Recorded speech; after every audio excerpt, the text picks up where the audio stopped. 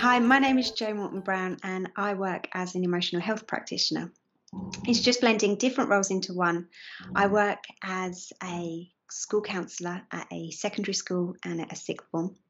I also work one day a week at a primary school, which is quite fun, and that's working more as a family support worker and delivering what I'd call kind time and working with the family. And obviously, as you can imagine, particularly young children, there's a lot of kind of separation anxiety and just completely different sometimes presenting issues compared to secondary school and sixth form students. And then I have my own business called Flourish, and Flourish is where we deliver training to adults about mental health in children and young people, also kind of staff wellbeing sessions, and I kind of travel. Well, I used to travel, more so now virtual, but it's about school assemblies, PSHE workshops, and I started a YouTube channel back last year. So yeah. I was talking and you said that you were like an emotional practitioner. I was like, oh, great, tell me more about what that is. And then you told her a little bit more about what that is. And I was like, oh no, tell me less about what that is. There's so much stuff there that I want to ask about. Um, so working with both children and their families, that sounds really messy and really complicated to me. How does that work?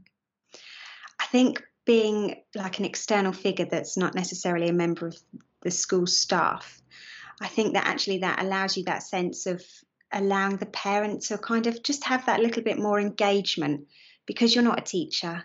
And I think that's why it works sometimes. So often when you're working with the parents, you do get that kind of raw or the emotion or the helplessness. And I really do believe that that's sometimes the best thing, to be kind of that middle figure between kind of the school and the parent or the family. And and you said about getting that sort of like I suppose realness from parents and sort of being that middle ground. Is that sometimes something that you find that parents are just really uncomfortable sharing real things with children? Yeah. And you know what? I'm a mum to a 7-year-old, and I know personally that the person that I am on the school gate compared to the person at home is just completely different. And it's been so much harder being a parent, certainly during the pandemic. And then also kind of being that family support worker. And it's amazing because I can give really good guidance sometimes, but it doesn't necessarily work for when I need to give it to myself, which is just a classic. But I feel that that's the thing at the moment with parents, is that there's this sense of, togetherness with parents. But I feel that there's this worry that sometimes they're kind of being compared or as if they're not doing enough. Certainly during the pandemic, when we had kind of home learning, I think there was a lot going on there. So yeah, it's tricky for parents and carers. Yeah, I think that's something that we've spoken to a few family based practitioners and practitioners who work within a family setting or where there's challenges in a family setting, and that's something that has come across in all of those conversations, that being a parent and being a practitioner are two different things. And I think for our audience, a lot of who work in early years education, sometimes it's really difficult for professionals to see that, because no early years professional wants to say, I don't know what to do with my 3-year-old. So it's really, I suppose, reassuring to hear a practitioner who works specifically in that arena, helping both adults and children to talk about their emotions, and I suppose not just talk about them, because to talk about them you have to be able to recognize them. Yeah, most definitely. That it's really reassuring to hear that you also have that conversation with yourself. Yeah. It's hard. It's hard. And I think that sometimes it's, certainly working at a school myself, I get to speak to the teachers that are parents, and they really beat themselves up about, certainly about the home learning, that having to be at home, some of them having their own children at home and having to do that home learning as well as being a teacher. I had a particular colleague that was really harsh on herself because she had this worry and this expectation from her child's teacher that she'd be absolutely able to nail it. And it's not easy. It's not easy. And working with the young children since I've come back, obviously since the schools have opened back in March, there's just such a variety of what particularly young people at primary school are struggling with. And I think this is what will be entertaining, is the way that we kind of adapt and move towards that, because it's just about the importance of early intervention. That is just the important thing when it comes to looking after their emotional well-being. So Yeah. So when you talk about early intervention, I think that's really tricky for a lot of people to think about, because it can feel a little bit like cracking a walnut with a hammer. You know, that whole like, when do you do something? When do you talk to somebody? And when do you sort of give children specifically, but I suppose anybody, just the space to be able to figure it out and let them know that you're there. When does that become clearer? I think I've got two different hats on. I think as a parent, I feel that sometimes we're worried about if we're doing it right. Are we being firm enough with boundaries and rules and expectations? Are we being soft enough for them to kind of have a space where they can express their emotions in a good way, in a healthy way, even if it's an anger outburst, allowing them to have that opportunity to go upstairs and providing they're not trashing their room, but allowing them to express that rather than suppress it. If we can imagine as adults what anger feels like, and whether you're somebody that suffers with road rage or whether you're somebody that's, struggles with patience of queuing and things like that, it's hard to have that sense of trying to keep our patience, but also not letting it go. Obviously, we can regulate our emotions a little bit better. But I think anger is quite a scary emotion for children. This this red mist, this wanting to just physically, for some children, lash out, not because they want to, but just because it's so immense and so big. So I feel that if we can kind of, ideally, this partnership, which is what school is all about, I feel that there's so much expectation on nurseries and primary schools to kind of be more of a parent than a school and a teacher, when actually it's a partnership. It's a partnership, and it can only work if there's that sense of togetherness. So I try and encourage the parents at home to talk about their feelings, to be a role model. So if you've had a bad day as a parent, they come home and go, do you know what? It was really tricky today, and throw some scenarios like, so and so didn't want to talk to me today at work, so I just went and spoke to somebody else. I felt a bit upset, but it was all right actually, because I got to speak to make a new friend or something.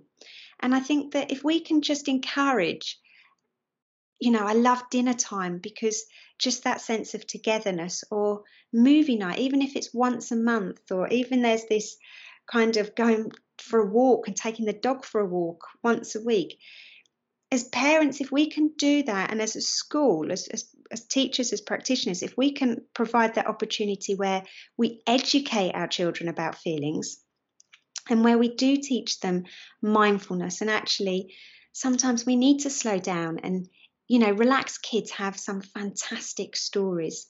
And to just have that, 5 things that you can hear, and just that sense of you're not on your own. And most importantly, and this goes for secondary as school as well, is for them to realise that it's okay not to be okay. I had one particular pupil who the parent had overheard this little girl asking, Alexa, I've got to make sure that mine doesn't go off. Alexa, how can I be happy? How do I make myself happy? And the parent was absolutely distraught, and I get that. But equally, all she's doing is trying to explore, how do I make myself happy? Because maybe there's this expectation that she should be happy all the time. And that's not always possible. So that's what's tricky sometimes. Yeah. And I think it was quite nice to see like Disney Pixar type address in that in what's it called, that film, Inside Out. that one, and I think we are starting to see more of an awareness of that whole like idea that it is okay to show people that you're not all right, and to seek that sort of, I suppose, like support from the herd or the flock, you know, like and that sort of strength in numbers thing. But it's strange that you mentioned like Relaxed Kids and the way that works. One of our subject specialists, Stacey, was a Relaxed Kids coach, or is a Relaxed Kids coach, but in a previous life that was what she did. And speaking to Stacey for the podcast made me really think about some things from sort of my childhood, or just growing up in general, and how in my family we're terrible at letting people see that we're hurt or that we're upset, and that it's all hidden. And there's this sort of, well, I have to be okay so that the kids are okay. And I think that obviously is not just a my family thing, that's a lots of family thing. But Yeah. the idea that you've got to be okay so that they're okay. That's but it. I wonder how many more kids are going to start turning to Alexa or to faceless technology, I suppose, where it's a little bit less confrontational to ask for help. Yeah, I think so. Because there's so many, going up to the older ones, there's so many charities out there. There's Kooth, which is postcode depending. There's Shout UK, there's Childline, which are they're so great to offer that support. But obviously they need to be at an age where they can do that. So that's where I think that it kind of comes down to the school in that being able to support the early years, and recognizing when they're not okay. And it's kind of just trying to find out. And I do believe that, you know, the kind of how they say goodbye to their parent in the morning and their carer compared to, you know, how they settle at school, you know, that kind of that attachment theory. I think that can be sometimes really interesting. I have a parent at the moment that will come into school at lunchtime to check on her child. Does that little one need it? No, that child doesn't need it. That child, you know, says goodbye at the school gate. Yes, there's you know, you can see that they're not happy. Gets into school, gives them some time in the nurture room, and then we've got this sense of kind of calm. When we have a lunchtime visit, and the mother is going, "Are you okay?" Then guess what? No, because I'd much rather be at home with you. So you can kind of understand how hard it can be, you know, when there maybe isn't such a strong partnership between the two. But then that's hard because as a parent, I can understand that you're going to want to check in with your child, and it's just hard. It's just, and I remember I went through a bit of a phase when I was, I don't know, 12, 13. I was a little bit of a naughty girl. In year 8 and 9, bit of a naughty girl, and then turned it around come year 11. Got head girl, not too sure how, but I remember when I was going through that stage, and I remember like my mum shouting at me, just going, you know, there's no Bible, there's no kind of guidance in how to be a parent. Now, kind of fast forward a few years, there's loads of books, isn't there, in how to be the perfect parent. However, the moral of the story is that parents are also different. Carers, they do it differently, and it's about having to find what works for your child, works for your family, and then hopefully kind of incorporating that working with the school. Again, there's loads in the things you just said that I want to talk about, and I'm probably going to miss loads of them by talking about the first one, and then you'll see loads of more interesting things that I want to talk about.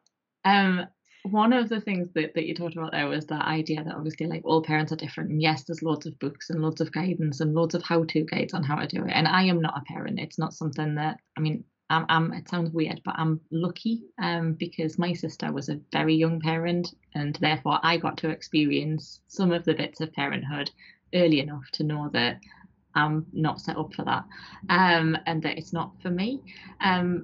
But when you were talking, I had a realization recently about resilience and about how it's really easy, because there's loads of guides on how to do things, and how stuff works, and how you can become the best at all the things, that if I'm not good at something when I first try it, Yeah. or a situation is difficult the first time I encounter it, I decide that I'm just not very good at that thing, and I try never to do it again. I know. And I think I've recently gotten involved with farming, and like there's loads of guides on how to grow plants, and there's loads of guides on how to look after sheep, and there's loads of guides on how to keep sheep away from getting stuck in fences.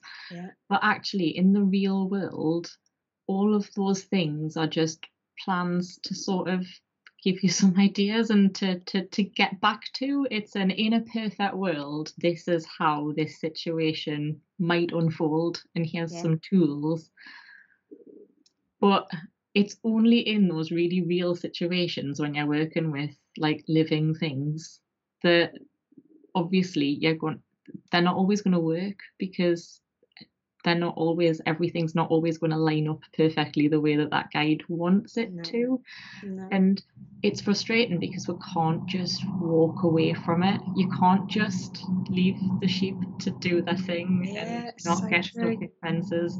And you can't just hope that the plants will seed themselves and grow. And you can't just, like, the kids will just be all right. And because you have to just keep trying, even when you feel like you're not getting it, or you're not very good at it. Yeah. And that can be really hard, because we're so used to just being able to go, oh, well, someone else can do that, but like I'll pay someone to do the decorating because I'm not very good at it, or like Yeah. he can change the plug because I've got no idea what I'm doing. You know, like, and whereas we used to have to figure all this stuff out because the information wasn't as easily accessible on the how to. We had to do all the things where we figured it out the first time and it was wrong, and we had to like try a different way. And I wonder whether that's part of the problem, that there's so many guides and how-tos, and it looks dead easy because someone's got a YouTube channel showing their perfect little family life. Like, and I wonder whether that is why we get so frustrated and sort of blame ourselves for things now. Yeah. I suppose the opposite reason, like because there's so much stuff Yeah. rather than so little. Does that make sense? Yeah, without a doubt. And I think that what we sometimes do, you know, out there, those parents and carers, that certainly the early years, as parent and carers, we so often compare ourselves to other mums or compare our child. And I've got one child, and I always say I've got one and done. So then you don't have that awkward conversation of, oh, when are you having your next one? Or, oh, you can't just have one, because genuinely people do say that.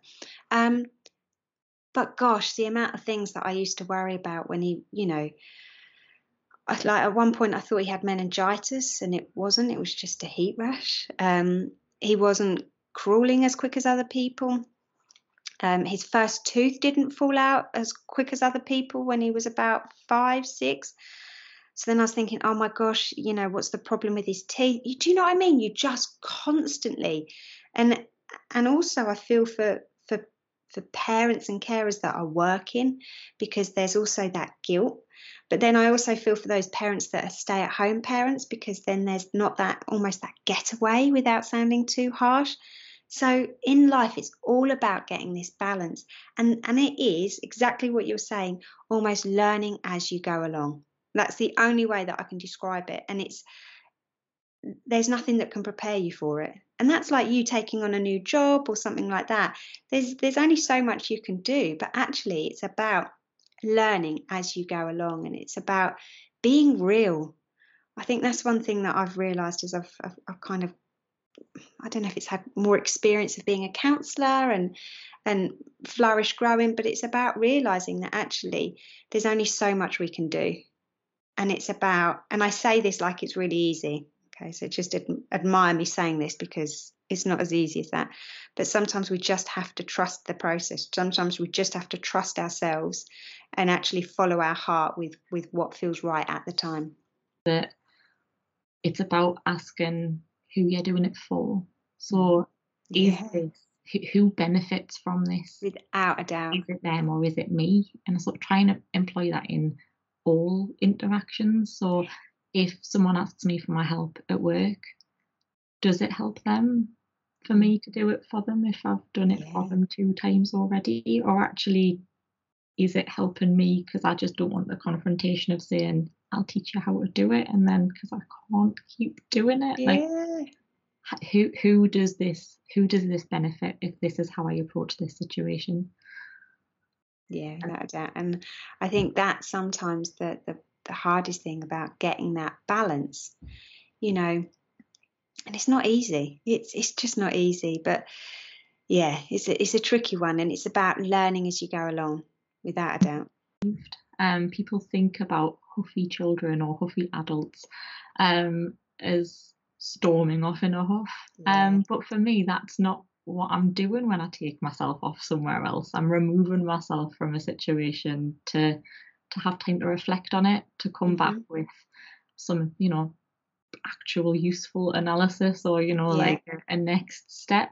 And I just don't have the words to be able to explain that in the moment because someone else is in a different place to me because they want to talk about it now. And I wonder whether that sort of asking someone if they're okay is that sort of needling to bring somebody back from what is perceived as a huff but is actually I need some space. Does that? Yeah, that does, because I'm an MHFA trainer, but actually for Flourish we actually do quite a lot of training of how to handle those tricky conversations.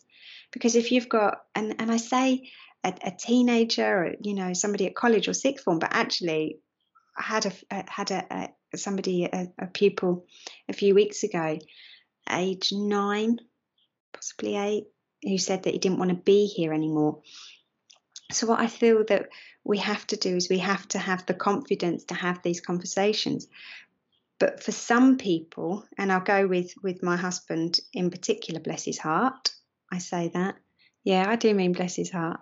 But he is ex-army and he just does not get it. He just feels that we need to man up, grow a pair, act like a man, act like a woman, act your age, And I kind of try to explain to him that that's not necessarily what it's like. That might be for you, but actually that's not necessarily what other people would want to hear.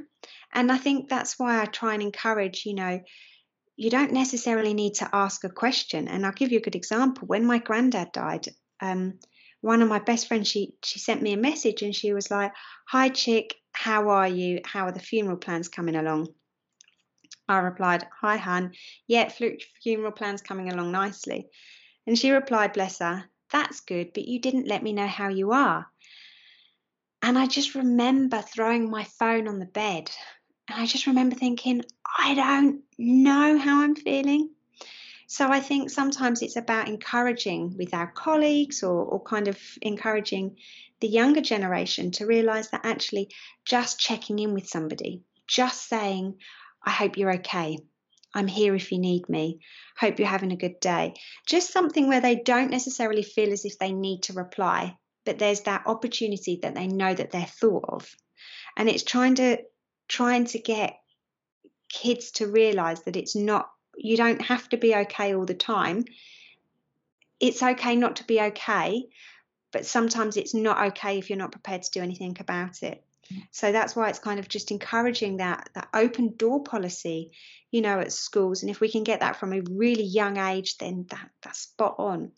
But it's about allowing kids to know that they've got a space to be heard. And ideally, we'd love for that to be at home.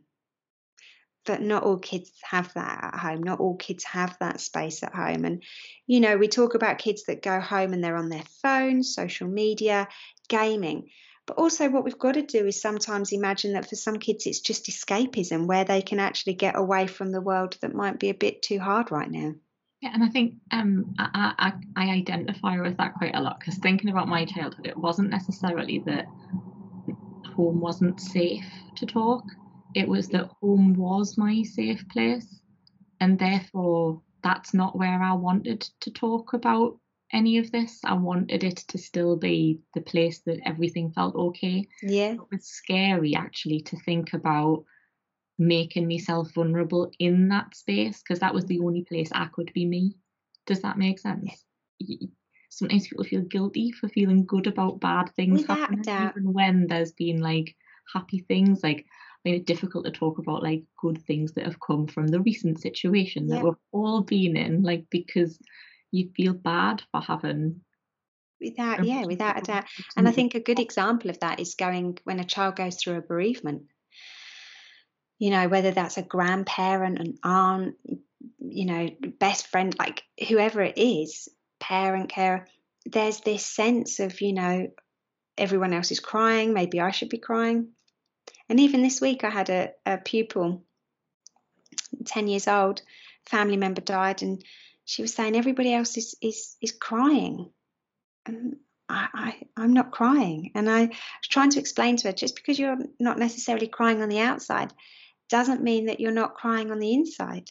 And this sense of relief. And also, I think kids feel this sense that, you know, if you're feeling sad and if you're missing a loved one, then they almost feel guilty that they're laughing with their friends about something else. And it's just about that recognition that that's okay.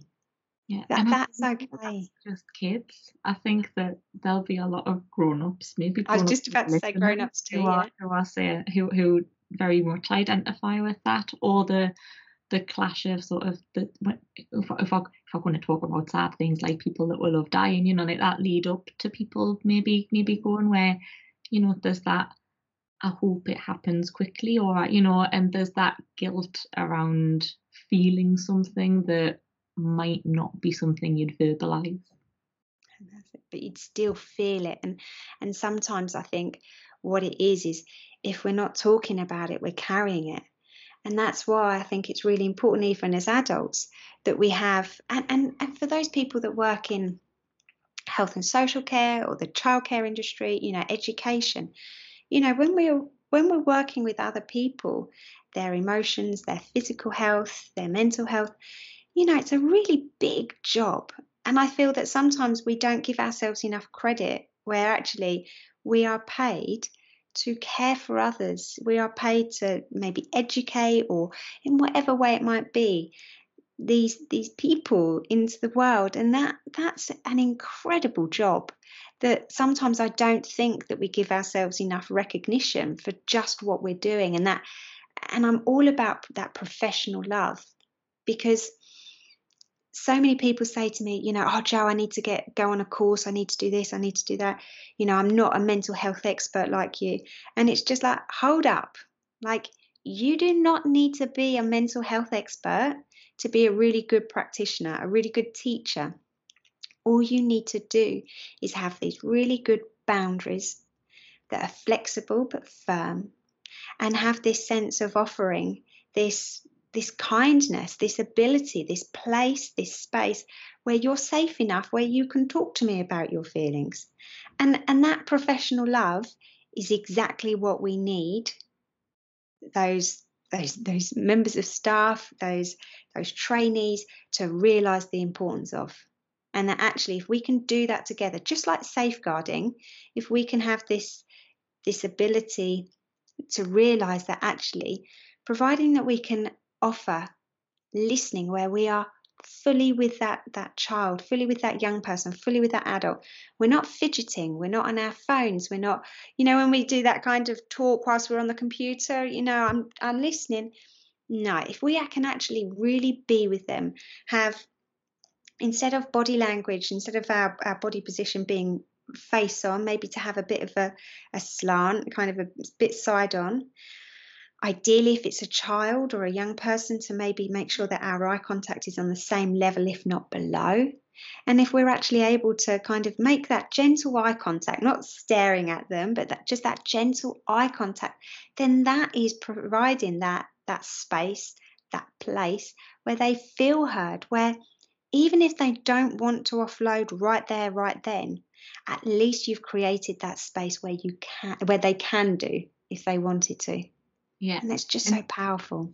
do you think that with that sort of safe offloading space, that's one of the reasons that practitioners who do have that safe space are more likely to get a sort of someone telling them something that's vulnerable than that child might be to share at home, or might be where there might be behaviour elsewhere that they'll communicate with practitioners. Because like I was talking about before, about that safe space at home, that you're used to being challenged in that learning environment, and that practitioner pushing you, or sort of you're sort of used to making yourself vulnerable to teachers, because you're used to not being good at things in front of them because they're teaching you stuff.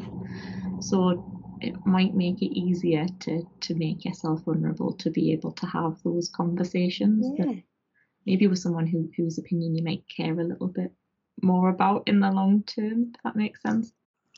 I love how watching TV nowadays, watching soaps, watching things like Love Island, and guilty pleasure is watching that, even that's a bit shocking at times. But I love it when we get to see men cry.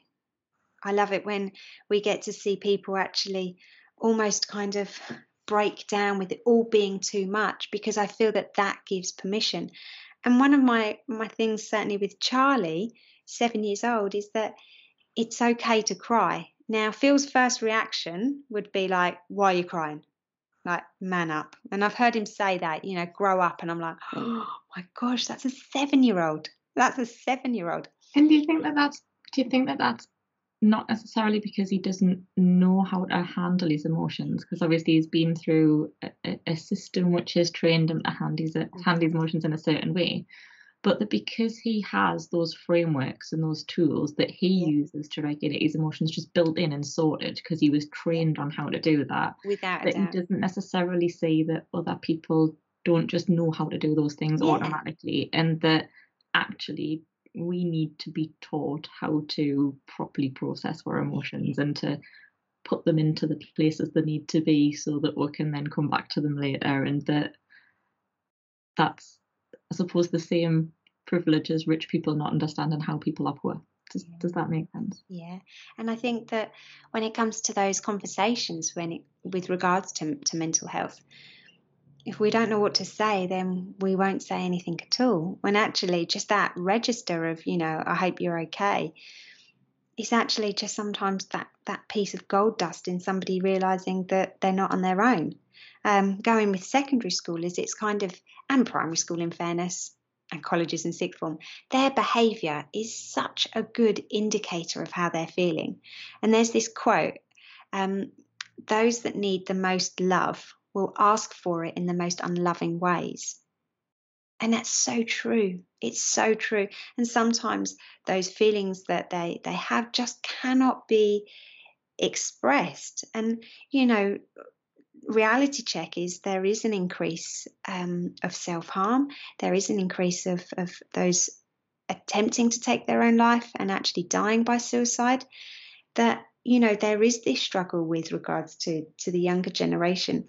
So it is about that kind of that permission, and about that. And it's tough because times are changing. If we look at the Children's Mental Health Act and kind of the policies from, the 80s, and how they've started to gather momentum.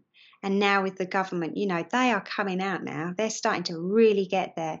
Is there still work to be done? Yes. But are we in a better position than we were 20 years ago? Oh, my days, yes. So it's about that traction and about that realization that actually these little people, need the support. And I just wish in a way that we could measure early intervention. You almost want the same child that's having that kind time at school, that ability to talk to their favourite teacher at school, whether that's primary, secondary or college, have that support compared to going throughout their school life without that and seeing how they are in adulthood. It would be so good to see the difference, but you cannot measure early intervention. And obviously that's what Ofsted want, isn't it? Is they want those measurements of how do you kind of measure the success of any intervention. It's so hard. It is so hard. And I think that's true of all data exercises in things. It's impossible to measure things just from the outcomes, because you can't measure all of the inputs. You can't measure everything about people's barriers before they enter a situation. I used to work in welfare to work, and that was the argument that obviously all of my colleagues and myself would make about outcomes from job starts and things from people who needed lots of support. With the best will in the world, if someone has nowhere to live, it doesn't really matter how many job search skills you give them. They're at a much bigger disadvantage than other people who are looking for work, not just because they have to explain why they don't have an address to their employer or any of the actual physical barriers that you can measure that puts in place, but because there's so much more going on in their head and in their heart and in all of the places that you need to be fully present to be able to interview for a job, to be, that it's difficult to navigate day-to-day situations that you might otherwise find quite easy. You know, it can be really hard to do normal day-to-day things when you're not in the right place to be able to tackle them. And I think sometimes there is this weird, like, I suppose, expectation that, oh well, people can, if that's easy, people can do that. Like, if you're applying for benefits, you know, if you're applying for benefits, it's dead easy to fill the form in for job seekers allowance. As long as you can use a computer and you can write any, you know, you can fill in the form for job seekers allowance. But actually, if you're filling that form in because the person you care for has just died and there's all of this other stuff going on, and actually even just the idea of going to the website to fill this form in, or you've lost the job that you've had for a long time, and you know, it's not just the things you can measure going into that. So just measuring outcomes doesn't give you the data, it just gives you a data gap, and we make assumptions based on the data that we do have, that then the measures don't help the people that were already being left behind. And I also think that the sad thing about, you know, in particular, I had a 5-year-old that their anxiety was so bad. It's as if they were riddled with this anxiety. So I'm not just talking about that stress, that anxiousness. I'm talking about, you know, that anxiety disorder, that generalized anxiety disorder. But the thing is, though, you do a referral to, down in Essex, we call it EWMS, so Emotional Wellbeing Mental Health Services. I think around the country it's normally under CAMS, Child and Mental Health Services. And you put your heart and soul into getting a really good referral, you know, really jam-packing it, why they need that additional support. And certainly working as a counsellor, it's really hard to realise that actually that particular student, that pupil needs more than what I can give them as a professional. And then what you realise is actually that they don't meet the threshold. And I just think that people don't realise actually how that must feel. So we're basically saying to a child, you know, you're not poorly enough. Your mind, even though it's bad, guess what? It's not poorly enough. Your life isn't bad enough. And it's like, hang on a minute. But I feel that there are, and this is the good thing about the green paper that's coming in, the Transforming Children's and Young People's Lives. I think it's 2024, 2025. Yeah, 2025, I think it's in by. But about providing more support in school. Because at my secondary school, I had back in March a waiting list of 34 kids. That's 34 kids that needed me right then. And the problem is that I'm holding on to some students that are currently on the waiting list for EWMS. So I can't let them go because they need that support. Equally, I want to start seeing, you know, my current caseload, which would be 10 students over 2 days.